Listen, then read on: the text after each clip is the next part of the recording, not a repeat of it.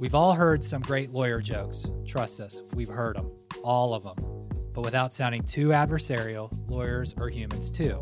In fact, that's the main theme of this podcast. Welcome to The Human Lawyer, the time and place where we have conversations with lawyers focusing on the intersection of the existential and the practical.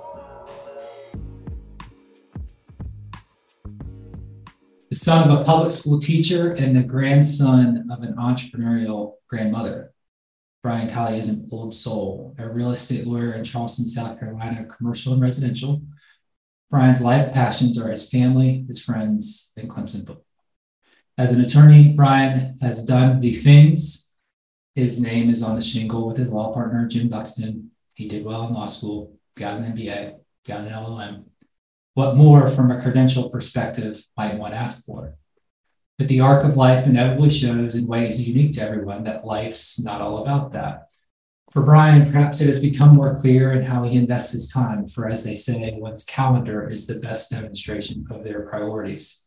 As Brian enters the next season of his career and life, as a more experienced attorney plus raising older children, the question is, what's next? What, if anything, does he hope changes or he can do more of? And then perhaps circling back, what did he learn from his entrepreneurial grandmother, who blazed a trail of financial independence in what was then rural South Carolina? Welcome to the Human Lawyer Podcast, Brian. KP, thanks for having me, man. I'm flattered that somebody would think I'm interesting enough to interview. So thanks, bud. Yeah, man. Happy to have you. I think the thing, there's this episode is privileged in the sense that I probably know you and you know me better than any other guest that's ever been on here. That being said, there are things about you, like as you sort of think and you inventory like your life experience that have not been explored. Sure. And one of the things I think is about your grandmother, in the sense that this is a person who is very successful. And at a time when perhaps being a woman and successful in that way was an outlier, way more of an outlier, in a place where perhaps the outside didn't perceive economic opportunity.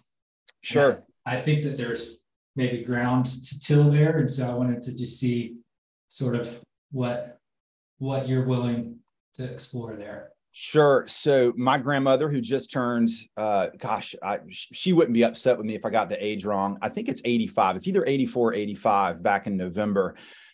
She is still going strong. She has got a ton of energy. She is one of the most delightful people that I've ever been around in my life. And she's kind of the rock of my mom's side of the family. It's my maternal grandmother. And, her life story is very interesting in the sense of she grew up the daughter of a rural minister who owned a little country store on kind of the outskirts of Summerville, South Carolina. And, she finished high school, but no education past high school. And, just always been a very spiritual person, very committed churchgoer.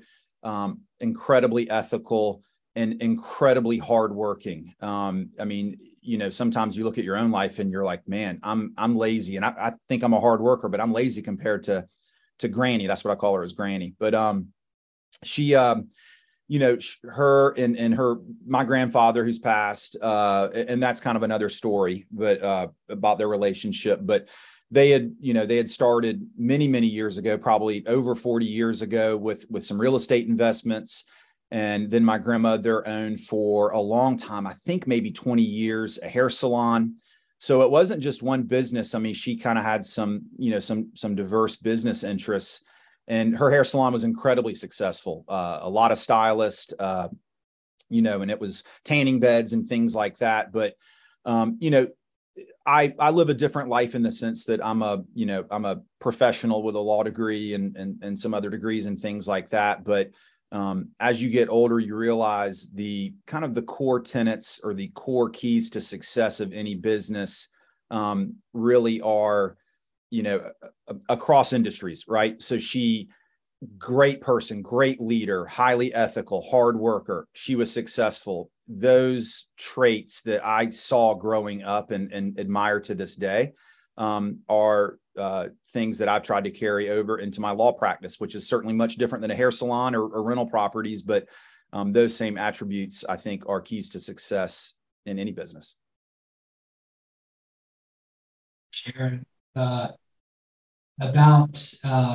the other thing we teed up at the beginning was being the son of a public school teacher. I can't speak for South Carolina or Charleston specifically, and I think he may be retired. But the point is this. I know that you have a young daughter who goes to public school. And public school education is under a microscope, in part because of some of the challenges that COVID presented. So I think I would be curious, like some of the lessons that you learned from him, both as his son, but also like to me, I sort of analogize it this way.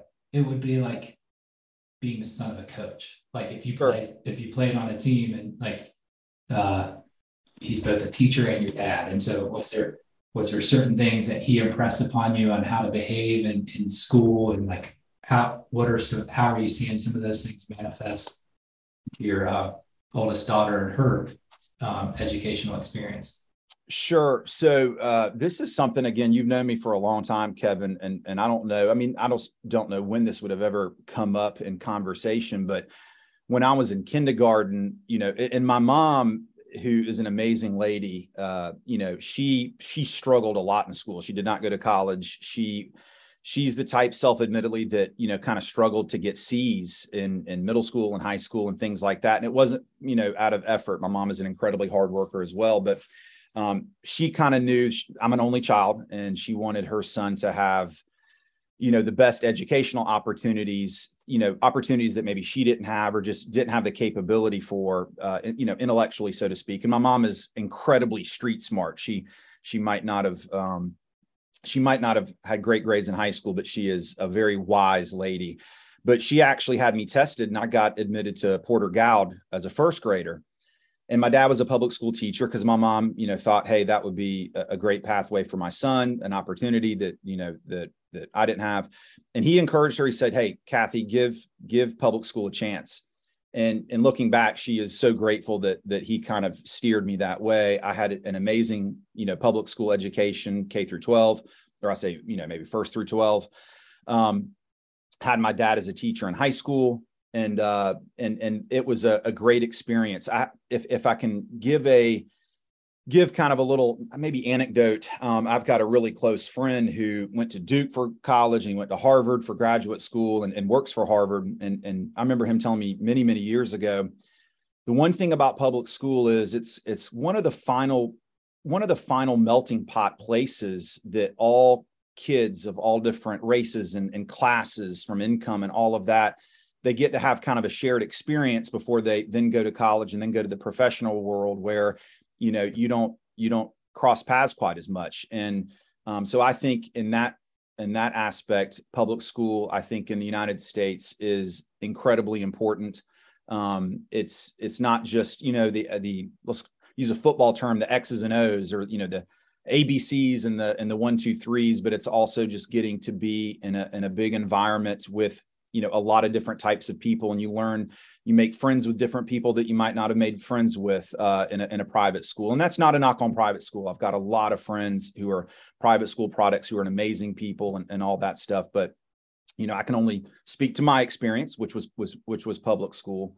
And, as it relates today, my oldest daughter is a kindergartner in public school, and it's, not quite a full year, but we've had an amazing experience. Great teachers, great classmates, a very loving and nurturing school. And, we can tell that our daughter is very happy there. And so far, so good. Amazing. Yeah. Amazing. And so then I sort of forecast, as I tend to do, take some editorial liberties. like this notion that you're entering in a different, like the next season of life, in the sense that like, you know, your kids are getting, one's in school age, the other's about to be. Then you have your law practice. You've been doing this now for, I want to say, going on 15 years. Getting close to 15, yeah. So you're on the shingle, as they say, and so as you're thinking about what's next and sort of how you inventory your priorities, and sort of not as much related to like the business goals, because I think sometimes those can be less interesting. Just like in life, what are some things that you're hoping to see, whether it's with your family or in the world, in Charleston? Maybe you really want a Publix to be built. I don't know. Yeah, no, it's a timely question too, Kevin, because you know, I turned 41 in October, and so, you know, people kind of joke about midlife crisis, and I certainly have not had a midlife crisis, but you know, some people, I guess, you know, they think of that as like, hey, I decided to start riding motorcycles, right? Things like that.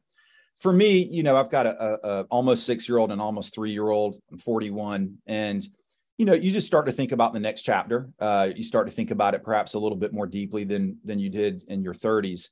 And you know, one of the things, let's talk about practice. And I agree with you. Sometimes the financial aspect of business or a law firm is by far the least interesting thing to talk about, and it's one that I don't particularly enjoy talking about because, you know, it's not what interests me, so to speak.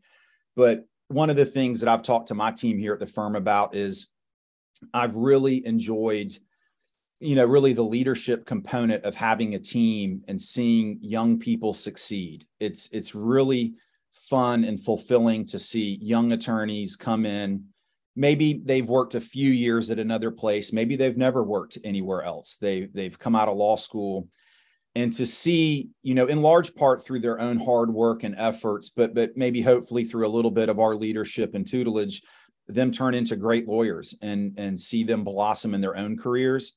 That is immensely fulfilling. Being able to teach, and maybe I get a little bit of that from my dad, being able to teach some of the younger students or, you know, law students who turn into lawyers, you know, teach them what I know and help them grow into their own role and see their confidence grow and see their abilities grow. That is by far at the top of my list as far as things that I really love about being in a firm, this firm. You know, that's kind of on the professional level. So anything, you know, I can certainly talk about the personal, but anything you want to kind of explore there based on those comments? Let's go here. So with respect to young lawyers or any lawyer, yeah, I think when you practice at a firm like yours, the size of yours, in a place like Charleston, having the privilege of living in Charleston, but leaving and seeing how much it has grown and changed. It's in some ways mind-blowing. And a part of me wonders, like, how could you even do it now? How could you even, like, as a young attorney, or even say if we just wanted to move on down, you've got to be able to like cultivate business. Obviously, you've got to be able to, and so these are things that that maybe for some, and perhaps for me, feel like a bridge too far.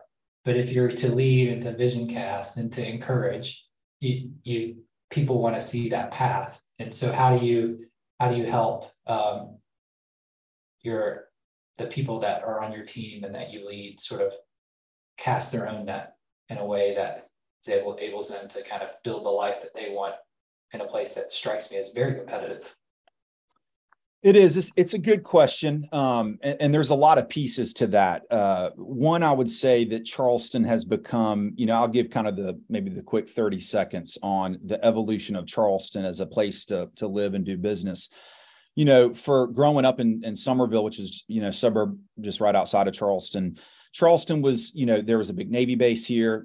There's still the Air Force base. The Navy base closed with under the Clinton administration with the BRAC, which was a lot of base shutdowns, and certainly tourism. We've always had the port.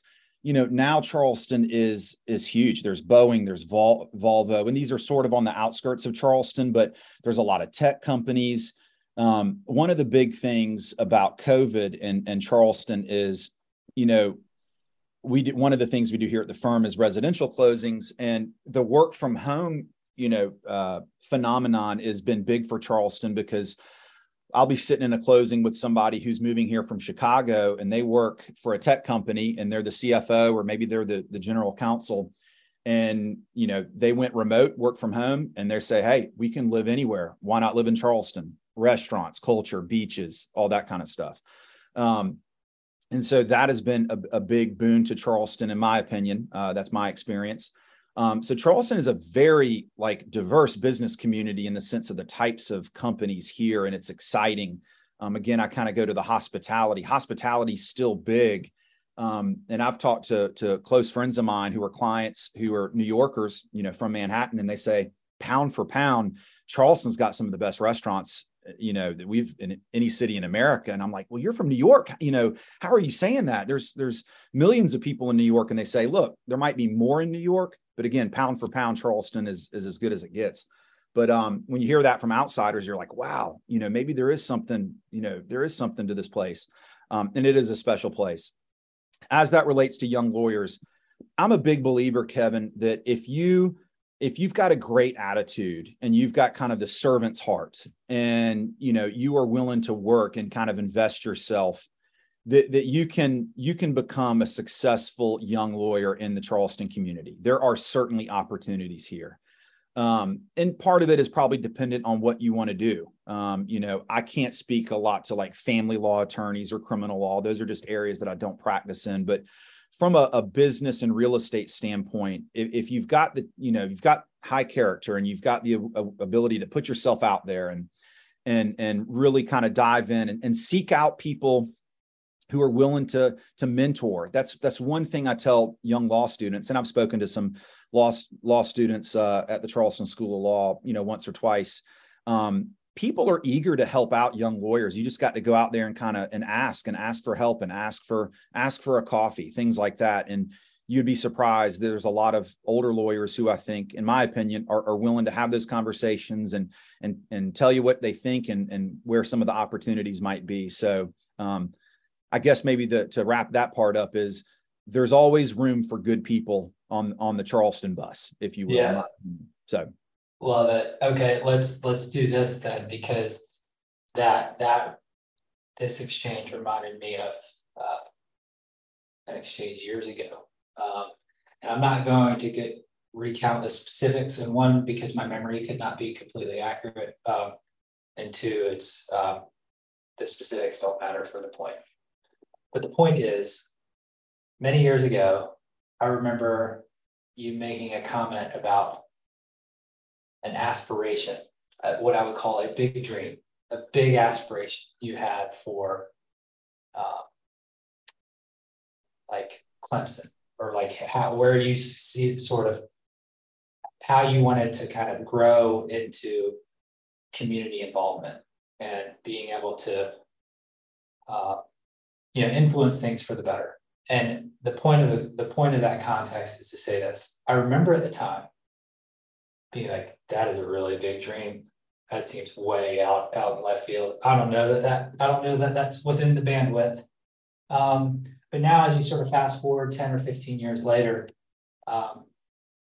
it's probably a realistic comment to say it's more likely than it is not. And the point about this context is to say, where did you dream big? Is that your mom, your grandma, your dad? Because at that time, and looking back, I think there was some courage in having that as a dream and believing in your own mind that it could be possible. Yeah. it's probably worth at least a small segue into, you know, why do I do what I do? And one of the things that I'd always really liked was small business. My grandmother was a small business person. And, you know, in my opinion, small business is kind of the backbone of this nation, right? I mean, we as human beings, we need big business. We need Google and we need Zoom to, you know, kind of in the modern economy. But I also look at small business. If you look, you know, even where you live up in Charlotte, Kevin, probably the most fulfilling businesses that you and Elizabeth, you know, and George frequent, you know, whether it's a little restaurant or a little wine shop or a little, you know, kids store, those are probably small businesses. So big business is important for, you know, building your car, but it's the small businesses that really probably make your life more fulfilling. Okay. And the more impactful and the more meaningful. And so I'm a big advocate for small business. And so, you know, that's one of the reasons why I do what I do. Those are important to me. And I have a passion for them. As it relates to like dreaming big, you know, a big part of my confidence and really my opportunity is from somebody that you're going to interview in about 30 minutes, Jim Buxton. And, you know, Jim was a professor of mine in law school, taught me one class. We really hit it off. I was like, man, this is a great guy. This is a great professor and somebody who's passionate, you know, like I am. And a few years later, when Jim gave me the opportunity to join him, and, you know, we were in a little small office, you know, nondescript off Ben Sawyer Boulevard. It was, you know, we had to have rats die in the attic. I mean, it was pretty humble. But we started getting, you know, and he had already had several, and we started getting more small business clients. And then I would go into their restaurant or go into their retail store, and you'd get to know the owner, and you'd get to see, you know, the joy that they would have in owning that business. You know, I was never not confident, but man, that's a big confidence booster to see, man, what I'm doing, a small piece of the puzzle, whether it's a lease review or whether it's an operating agreement or something, you know, like that. That has really helped this person start their business, something I can see in my own community. And you really kind of develop a big smile and a big, you know, big dose of confidence that, hey, you can build a small corporate real estate boutique in this town and really help a lot of people. And that's not the first time I started to dream, but that's certainly the first time I think that I started to say, man, I might be able to kind of fulfill some of the dreams I've had to do this. And this is real. And it really kind of took off, and gratefully and humbly, it has not really stopped since. And that was over 10 years ago. Yeah. Cheers to that. Our parting shot.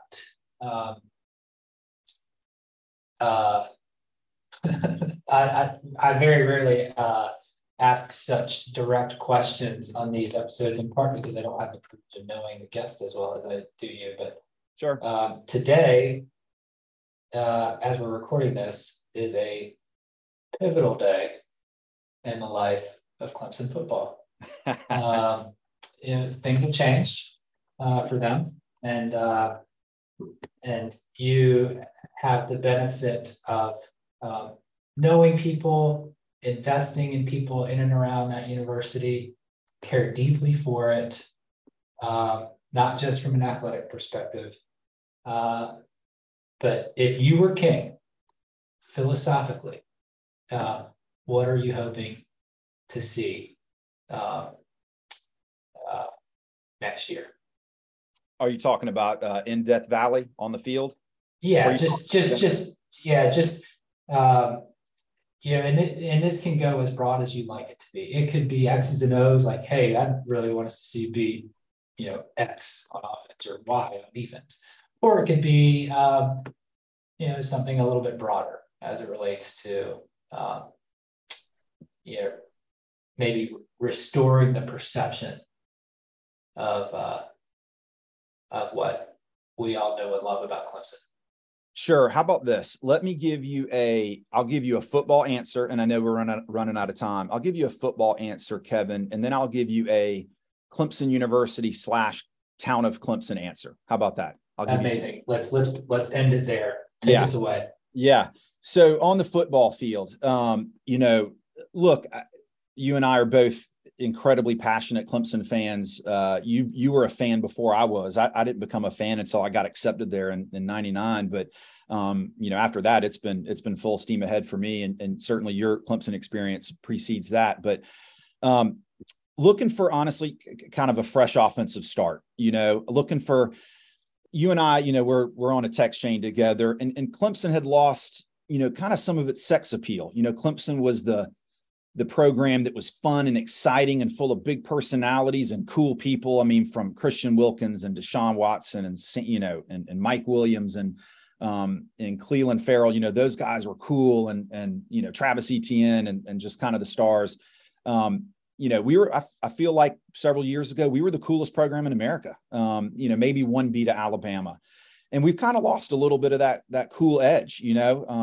There seems to be a staleness. But I think that this new offensive coordinator hire has the ability to kind of refresh it and put us back into the exciting category. I think probably Clemson fans needed it. I think that first game, I don't know who we start with next year, but at least the first home game, it's going to be packed. And I think people are going to be super excited to see, hey, what does Garrett Riley bring from a X's and O's from a scheme standpoint? So I think that was much needed and certainly brings an element of excitement. As far as Clemson University and the town of Clemson,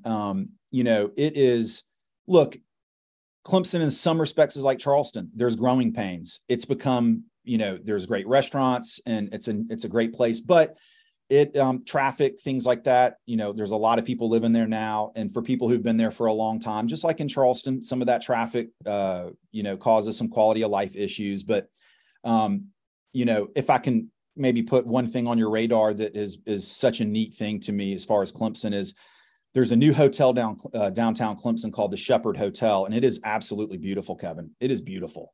And it has got a little restaurant and coffee shop on the first floor. One, great food. I'll give a huge plug to the food, but it's also staffed by a lot of Clemson Life graduates. And Clemson Life graduates are people who have been through either a 2 or I think there's a 4-year program as well. But, some of them have Down syndrome, but it's basically a college-like program for students with intellectual disabilities, to learn life skills, how to have a job, how to balance a checkbook, how to live independently. And these graduates, Clemson Life graduates who work at the Shepherd Hotel, they'll bring out your food. They will, bus tables. They have such a joy that they bring and a spirit to that first floor of the Shepherd Hotel that it is magnetic. I mean, it brings people who aren't even staying at the hotel in there, and it is amazing to see. And that's a really neat program, a program that our firm has donated to, Clemson Life, and one to see a new, beautiful hotel that I think fits well into the streetscape of College Avenue, and is staffed with some really amazing Clemson students and Clemson alumni. They have their own ring. That has been something really neat to see, and I think just goes to the special nature of that university, and one of the many reasons why it holds a big part of my heart. So there you go, man. I love it. What a great way to end. I will double tap on your point that